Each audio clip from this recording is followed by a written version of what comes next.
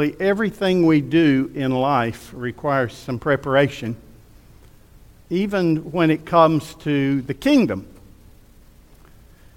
Our King is coming, and we need to prepare ourselves and the people around us for that coming. So today we're going to look at the first Palm Sunday for a moment, and we're going to see how Jesus prepared the people around him. If you have your Bibles, I'll be in Matthew chapter 21. So we look today, Matthew 21, at Pray So Grow, Kingdom Preparation. Kingdom Preparation. Let's pray for a moment. Thank you, Father, for your word. Would your Holy Spirit teach us what you want to know from it today in Jesus' name. Amen. Now, what we have in the events of the triumphal entry is really a microcosm of the future kingdom of Christ when he returns. In the next few weeks, we're going to look at the second coming of Christ. But here we see a glimpse into the future. In Matthew 21, as Jesus entered Jerusalem one final time before the end of his earthly life. Never in the 30 years prior had the nation of Israel given him the recognition and praise he deserved.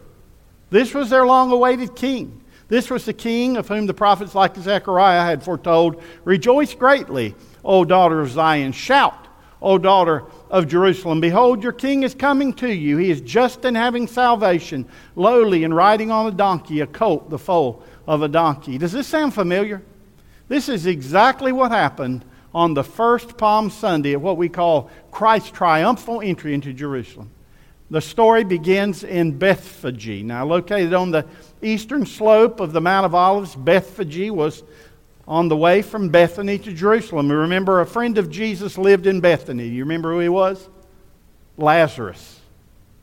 The name Bethphage is derived from Aramaic, from the Aramaic bet and pagi, meaning bet house and pagi house and pagi figs. So Bethphage meant house of figs. It was derived, the name was derived because came to be because of the abundance of figs in the area. Jesus was headed for Jerusalem for the week that would change the world. Jerusalem would mean the cross for him. But before Jesus entered Jerusalem, he would show the people of his day and show us through the record in the Scriptures a glimpse of the worship he will receive in his future kingdom. So in preparation, the king sent two of his disciples into a village, the village of Bethphage, to find a means of transportation. Let's look at these verses. Verse 1 through 3. Now when they drew near Jerusalem, Jesus and his disciples, and came to Bethphage at the Mount of Olives, then Jesus sent two disciples, saying to them, "Go into the village opposite you, and immediately you will find a donkey tied and a colt with her. Loose them and bring them to me. And if anyone says anything to you, you shall say, 'The Lord has need of them,' and immediately he will send him." So in Jewish thinking, the Lord was the owner of everything, and we are the stewards of his creation.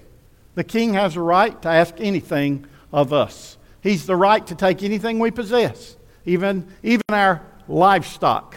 So Jesus, owning all things and knowing all things, sent his disciples into a village to commandeer a man's donkey, a man whose heart was already prepared to give the king whatever he wanted. Mark gives us a little more detail on what the disciples found. Listen to Mark's account. So they went their way and found the colt tied by the door outside on the street, and they loosed it.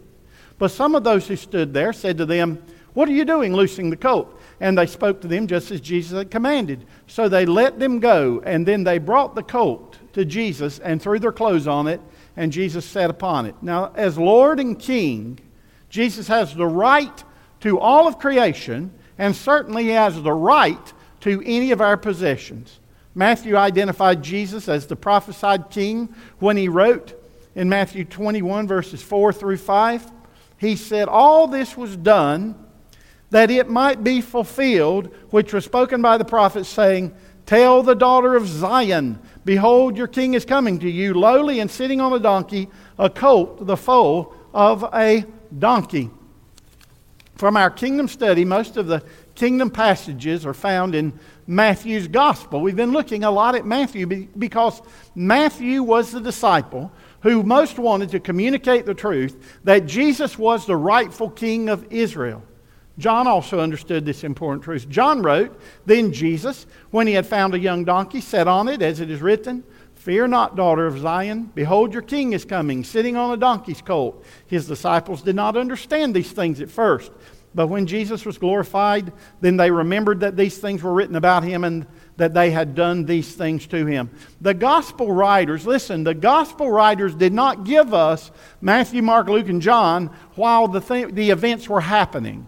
It was several years later, as they were fulfilling the Great Commission, as they were taking the gospel to the world and sowing kingdom seeds. That's when the Holy Spirit moved upon these men to write these gospels.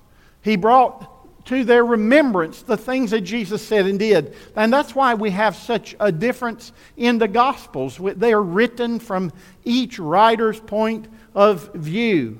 Now here Matthew and John want us to know that this Palm Sunday event, this first Palm Sunday, this kingdom celebration, was in fulfillment of the prophecy of Zechariah. In this prophecy, Jesus is identified as the king of a group of people. Well, which people? Well, Zion is the hill upon which the temple sat, upon which Jerusalem was built. And the daughter of Zion refers to the Jewish people, the nation of Israel. Let's look at Zechariah's prophecy again. "Rejoice greatly, O daughter of Zion. Shout, O daughter of Jerusalem. Behold, your king is coming to you. He is just and having salvation, lowly and riding on a donkey, a colt, the foal of a donkey." So, let me ask you, to whom is the king coming? To the daughters of Zion and the daughters of Jerusalem, the Jewish people. What is he bringing? Salvation. He is just and having salvation. How is he coming? Lowly, meek, riding upon a donkey. And what is the reaction of the people when he rides through the gates of Jerusalem? That's what we see in verses 6 through 9. Look at Matthew again. Matthew 21. "So the disciples went and did as Jesus commanded them. They brought the donkey and the colt, laid their clothes on them, and set him on them. And a very great multitude spread their clothes on the road. Others cut down branches from the trees and spread them on the road. And then the multitudes who went before and those who followed cried out, saying, Hosanna to the Son of David. Blessed is he who comes in the name of the Lord. Hosanna in the highest." Now, just imagine this celebration. Jesus did not often receive the glory and honor he was due. But here on the road from Bethany to Jerusalem, he did. Everything was prepared for his entry into Jerusalem as the hearts of the people were captured by the king. Just imagine the celebration. It was Passover, and many Jews were making that pilgrimage to Jerusalem, including those from Galilee, where Jesus was from. The people were honoring Jesus as the rightful king of Israel, the son of David from Isaiah's prophecy. Remember Isaiah? "For unto us a child is born, unto us a son is given, and the government will be upon his shoulder, and his name will be called Wonderful Counselor, Mighty God, Everlasting Father, Prince of Peace. Of the increase of his government and peace there will be no end." Read that next sentence. "Upon the throne of" who? David. "And over his kingdom, to order it and establish it with judgment and justice from that time forward, even forever. The zeal of the Lord of hosts will perform this." Everything was ready. The donkey's owner had given King Jesus his colt to ride. The disciples had given King Jesus their clothing as a saddle blanket. The people had given King Jesus their clothing as a path to honor him. The multitudes were giving King Jesus the worship he is due, calling him Son of David, praying, Hoshianu, Hosanna, which means save us now, as they followed him to Jerusalem. It was truly a kingdom celebration. And then John adds an important piece of news of information to the celebration. In verses 12 and 13 of John 12, "The next day a great multitude that had come to the feast, when they heard that Jesus was coming to Jerusalem, took branches of palm trees and went out to meet him and cried out, Hosanna! Blessed is he who comes in the name of the Lord, the King of Israel." As I said at the beginning of this message, this is a glimpse of what will happen in the future when King Jesus returns to earth to set up his kingdom. His people will truly celebrate as the King of Kings returns. The preparation the preparation for His Jerusalem entrance the first time are good for the next time. Notice what happened. The announcement that the Son of God, the Son of David, has come. That's good for the next time. The prayer of Hosanna, save us now.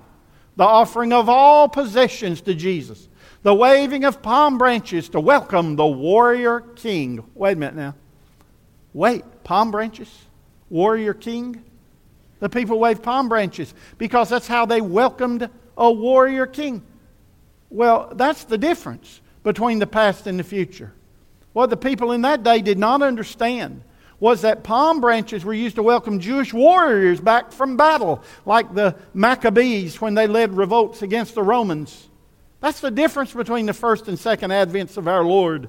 The first time He came, He was meek and lowly and gave His life for us to pay the penalty for our sins. He died and shed His blood on the cross for us the first time. The first time He came, the Lord Jesus came to save us spiritually, to save all who would receive Him into their lives. The first time He came, Jesus rode a donkey into Jerusalem to make way for us to enter His kingdom. But the next time He comes, He will not ride a donkey but a white horse. The next time He comes, He will not be crowned with thorns but with many crowns. The next time He comes, the armies of heaven will follow Him to conquer this earth. The next time He comes, every knee will bow and every tongue confess that He is Lord. Hallelujah. That didn't happen the first time at His first advent. The Lord Jesus did not come on the first time to destroy every evil person on earth. He came to offer evil people forgiveness and eternal life. The crowd was worked up that day, but notice what happened when Jesus entered Jerusalem to offer Himself as the King of Israel, the Messiah. Look at verses 10 and 11. And when He had come into Jerusalem, all the city was moved, saying, "Who is this?" So the multitude said, "This is Jesus, the prophet of Nazareth of Galilee." The people of Jerusalem did not know Jesus. All those miracles, they still did not know Jesus. He had fed more than 10,000 people with just a little bit of food. He had healed the blind. He had healed the deaf, the lame, the leper. He had even raised several from the dead, including Lazarus. Yet He comes to Jerusalem and they don't even know Him. He came to Jerusalem during the Passover to be the Passover Lamb of God, and the crowds had to ask, "Who is this man?" And those who were waving the branches and laying down their clothing and dancing and celebrating, all they could say is, "This is Jesus, the prophet from Nazareth." Standing before these people was the one who created the world and hung the stars in space. And all they could say was, "This is Jesus, the prophet from Nazareth." What a huge miss. Well, let me ask you a question. If someone asked you, "Who is this?" what would you say? Would you say, "This is Jesus, the prophet from Nazareth"? Or would you say something more? Just who is Jesus to you? How do you honor Jesus? Do you honor Him as King of your life, surrendering everything to Him? Or do you give Him just the things you don't need? How do you introduce Jesus to people? Do you say anything for Jesus? Are you sowing kingdom seeds each day? Each day, folks, you don't have to have a Pray, Sow, Grow book to sow kingdom seeds. We're all responsible for making Jesus known. How would you introduce someone to Jesus? Is He just a prophet to you, or is He your Savior? If someone asked you, "Who is Jesus?" what would you say? Is Jesus just a religious figure to you, or is He the God and Lord of all creation? Friends, we need to get our story straight, because if we're ever going to convince the world, we have to get our story straight. I know Jesus, not because He's a figure in the Bible, but because He's the King of my heart. I believed when I was a little boy, I believed the words of this gospel. When people I knew sowed kingdom seeds into my heart, they took root, and I believed what I heard. But today I have experienced Jesus. He's been my healer when I was sick, my comforter when I was in pain, my guide when I didn't know the way, my provider when I didn't have enough, my best friend in the world. I know Jesus. I love Jesus. I don't mind telling the world about my Jesus. So how about you? What could you tell your world about Jesus? How prepared for Jesus to rule and reign in your life are you today? Are you as excited about King Jesus coming to live in your heart and life as those people who were waving branches and casting their clothes on the way? Let me tell you an exciting truth. This very same Jesus we see in this story is coming again. Hallelujah. And the next time He comes, He won't be the Passover Lamb of God. He will be the conquering warrior king. The people of that day were all mixed up. They didn't understand the meek nature of Jesus. They wanted Him to be the warrior king then, to defeat their enemies, restore Israel to her place as a major world power. Their prayers for salvation, Hosheinu, save us now, were for the nation, not for their personal sins. They wanted a hero, not a savior. They wanted a strong political leader, not a kind, gentle Messiah who taught them to love God and love your enemies. People today still want the same thing. They want a hero. They want a political leader. They're not looking for Jesus. So Jesus had to do another work of preparation, a work of cleansing, a rearranging, to focus their minds and hearts on spiritual things. Verse 12 through 14. Then Jesus went into the temple of God and drove out all those who bought and sold in the temple, and overturned the tables of the money changers and the seats of those who sold doves.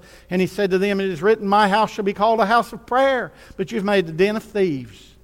Then the blind and lame came to Him in the temple, and He healed them. The temple in Jerusalem was far different in that day than it had been in Israel's past. The temple had been redesigned by King Herod with a number of courts welcoming certain classes of people. The temple was considered a holy place and became more holy the farther you went. So the closer you got to the Holy of Holies, at the center, that's the holiest place. And then they said it gets less holy as you move out. The Holy of Holies, the most sacred place on earth, which housed the Ark of the Covenant, where the blood of sacrifices was sprinkled each year as atonement for sin. The temple in Herod's day had been redone. It had 4 major courts. The court of the priests, the court of the men of Israel, the court of the women, and farther out, the court of the Gentiles. The outer court of the Gentiles was the only place Gentiles could worship in the temple. It had previously been outside the temple, but King Herod had it surrounded by columns and made it part of the temple. Again, the Gentiles were expressly excluded from anywhere else in the temple, and there were terrible penalties for crossing into the other courts. In fact, warning signs they threatened the Gentiles. They were all over the place, threatening the Gentiles for crossing into a different zone.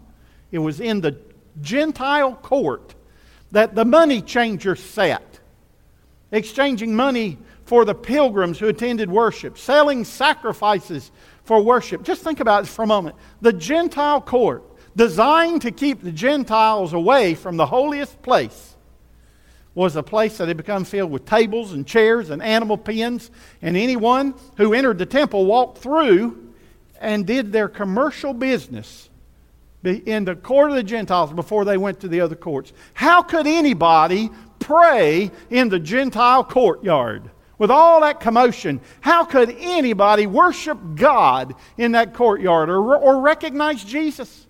They couldn't. Instead of being a place of worship, it was a place of business transactions, a place of banking, exchanging the various currencies brought for the temple tax into acceptable temple shekels. The sound of the money, the sound of the animals, the sound of the bargaining, all the noise. No one could hear God. And really, the Jews looked down in disgust at the Gentiles, so the priests didn't care if the Gentiles came to the temple or not. They didn't care about helping anybody worship. It's no wonder Jesus disrupted their practice and turned over the tables. Man had defiled the temple with his own business instead of God worship. So Jesus quoted 2 passages from Isaiah 56 and Jeremiah 7:11. Has this house, which is called by my name, become a den of thieves in your eyes? Behold, even I have seen it, says the Lord. Jeremiah 7:11. Isaiah, for my house shall be called a house of prayer for all nations, even the Gentiles.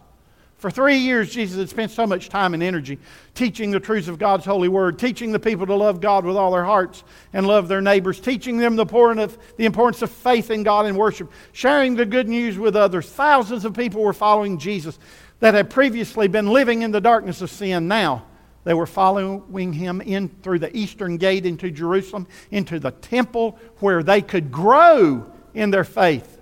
What did they find when they entered the temple? But a bunch of noise and commercialism and anything but God. There could be no spiritual growth here. Friends, most of us here today are Gentiles. And I'm glad the Jerusalem temple I'm glad it's gone. And that I don't have to go there and travel there to worship God. I'm glad Jesus made a new covenant. And that the temple of God is now within each and every believer. But just as the court of the Gentiles was defiled, so you and I can defile our temples by allowing sins and cares of life to creep into our courtyards and capture our attention. If we open ourselves to Satan, you can be sure he will confuse us and contaminate us and do everything possible to keep these temples from becoming the holy places of prayer and worship that they were designed to be through the new birth. Let me ask you, what do you do in your temple to the Holy Spirit? What is going on in your temple today? Is there prayer and worship going on in your temple? Or is there everything but prayer and worship? Paul said, do you not know that you are the temple of God and the Spirit of God dwells in you? If anyone defiles the temple of God, God will destroy him, for the temple of God is holy. Which temple are you?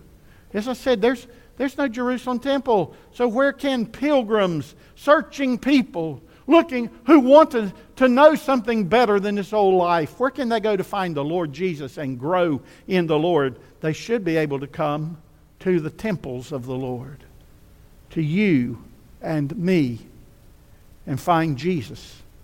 They should be able to look at our lives and pattern their own walk with God after our walk with God. If they can't, then perhaps we need to see what is in our outer courtyard going on and get rid of it. Jesus had to drive some things out of the temple in Jerusalem. What do you need for Jesus to drive out of your temple so that people can find Him through your life and testimony? The Lord Jesus saved you, friends, to pray, sow, and grow. And the more you grow, the more you will sow, and the more God can use you to fill His kingdom. And if you're not praying and sowing, then you're not growing. And your temple's not doing what God designed it for. As believers, that's the purpose for which we live. To help others get into His kingdom. And that will not happen unless we first clean up and clean out our own temples. But when we do, then the Lord Jesus can do something wonderful with us. He can save and heal and help just as He did after He cleansed the temple in Jerusalem. So when everything was really prepared for Jesus. And notice what verse 14 says. Will you read this with me? Then the blind and the lame came to Him in the temple, and He did what? He did what? He healed them. Did you notice the first word? What's the first word of that sentence? Then. Then those who needed Him found Him. Friends, there's a lot of people in our world who need Jesus. A whole lot of people. And God has placed you in your world, and He's placed me in my world. And it's important that we keep ourselves close to Jesus. Keep spiritually growing so we can help others grow. We need to keep our temples clean. We must keep watching for those opportunities God gives us to bless someone else and help them prepare their hearts for Jesus. That's why the little kingdom seed tally is so important, folks. It's important. It's real important because, you see, I know how many seeds I sow. But when I see you sowing those seeds, hey, when I see you sowing those seeds, that means you're honoring Jesus with your temple. And that's exciting to me. That encourages me as a pastor. That means together, you and I, we are being used by the Lord Jesus to prepare this world for His coming, to build His kingdom. That's our kingdom principle. Let's read it together. You ready? Go. When we sow for the kingdom, we grow more like our King. Now that's the importance of praying and sowing, that we might grow in our faith and love for Jesus and our usefulness to Jesus so that we become more like Him. If we're not growing, we cannot help others sow and grow. It begins with a heart that is prepared for our King. What a wonderful Savior we have. He's wonderful, folks. He's always thinking of you. Always. The eyes of the Lord upon the righteous and His ears open to their cry. He's always watching you because He loves you. I'm sure Jesus was exhausted from that trip and that turmoil in the temple, but He still took time to heal the hurts of others. Aren't you glad He takes time for you? He has taken time for me. I've required a lot of my Father in heaven's time. In fact, It's been tough for Him to make me more like Jesus, I got to tell you. And He's still working on me to make me more like Him, to give me a heart like His. And let's face it, we have one opportunity to get this right. Did you hear me? We have one opportunity to get this right. One lifetime and no more. Jesus has told each and every one of us who follow Him to pray, sow, and grow, to produce fruit that honors Him. And if we don't do it, then we not only miss a blessing, we fail Him. It's that serious. Look at this last verse before we go. Verse 18. Now in the morning, as Jesus returned to the city, He was hungry. And seeing a fig tree by the road, He came to it, and He found, what did He find there? Nothing but the leaves. And He said to that fig tree, let no fruit grow on you ever again. And immediately the fig tree withered away. The leaves withered. Have you ever seen fig trees? Big leaves. Immediately all the leaves withered. All this preparation, the wonderful celebration on the road, the powerful cleansing of the temple, the merciful healing of the people. And after that, when that fig tree could have supplied the need of a Savior who was looking for fruit, it was fruitless. The leaves were big and green, but the figs were missing. It looked like a fruitful tree. It had everything it needed to grow and bear fruit for the King, but it failed Him. Is that you? Are you the fig tree? Is that your Christian life? Fruitless? Listen, answer me. How many lifetimes do you have to grow and produce fruit for Jesus? How many lifetimes? What are you doing with that lifetime? I know what each of us should be doing. We should be living that lifetime for Jesus, praying, sowing, growing for His kingdom. I heard a beautiful little story. Listen to this. It's called Jesus Knocking. A nurse on the pediatric ward, before listening to the little one's heartbeat, would plug the stethoscope into their ears and let that little child listen to their own heartbeat. Their eyes would always light up with awe, but she never got a response to equal 4-year-old David's comment. She tucked the stethoscope gently into his ears, placed the disc over his heart. She said, listen, what do you suppose that is? He drew his little eyebrows together in a puzzled look. He looked up as if he was lost in the mystery of the strange tapping deep in his chest. And then his face broke out in a wonderful grin, and he asked the nurse, is that Jesus knocking? In everything we do and say before others, it should make them think about Jesus. It should be, when they look at us and hear us, it should be like Jesus knocking on the door of their heart. Our lives should be a glimpse of His kingdom, where people see our fruit for Jesus, our love for Jesus, through our worship, through our giving, through our sharing with others the good news of His kingdom. People around us, when they see us coming, they should be saying, blessed is he or she who's coming in the name of the Lord. Save us now. Would you bow with me?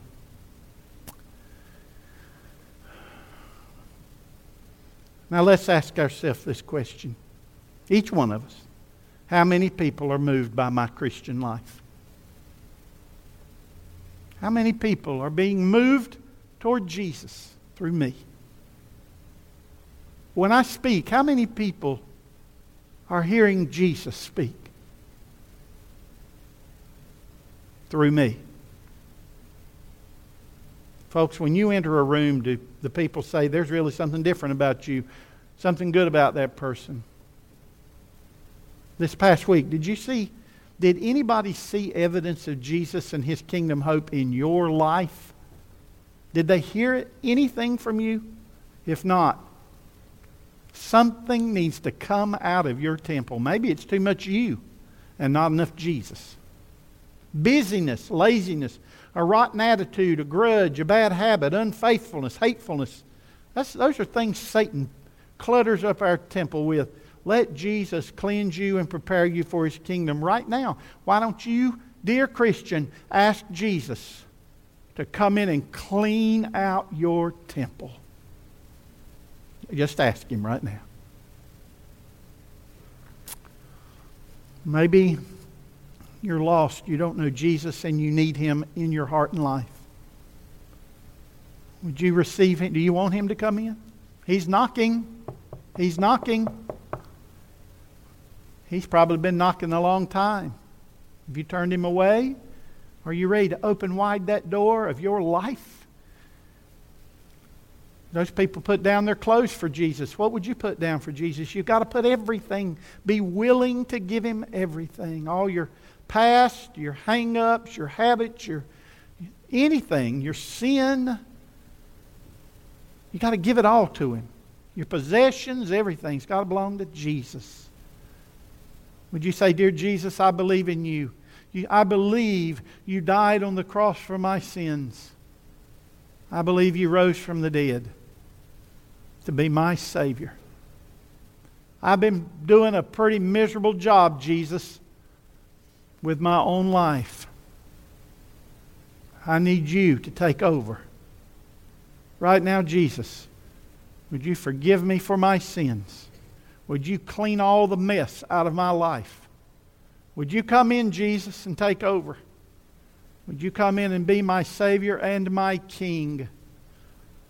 Right now, I just bow my heart and my life before you, and I give you everything I am and everything I have. And Jesus, I tell you, I want you more than anything. So come in, Jesus. Transform me so that I am never the same again, and be my Savior forever. Thank you, Jesus, for saving me. Boy, if you meant that with God, Jesus came in. If you meant it, but if you meant it, some things will change, like your desire for what was most important in life. Lord, whatever anyone needs to do today, whatever your Holy Spirit has said to them, I pray that they will do it. That God, that we'll be listening, we'll be watching, that we'll be fruitful for you, for your kingdom. We want you, Father, to be real proud of us.